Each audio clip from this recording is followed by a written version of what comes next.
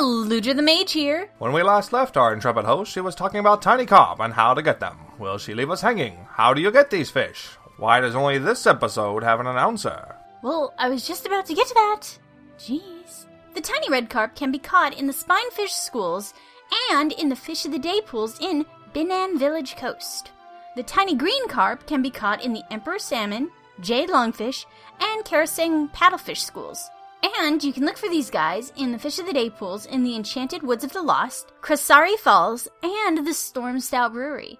The tiny white carp can be fished up in the giant mantis shrimp, reef octopus, and tiger gourami regular pools, as well as the Fish of the Day pools in Golok Shallows, Master Snowdrift's Pagoda, and Srilai Village. All of these locations are, of course, not mentioning the open waters that you have a chance of catching them in.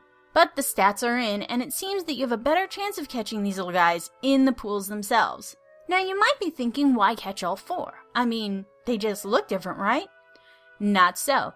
Even though we said the tiny blue carp does have the best stats of all the Carpy brothers, each carp actually knows different attacks from each other. And while some of them are the same, combinations that you can create with the fish are completely different.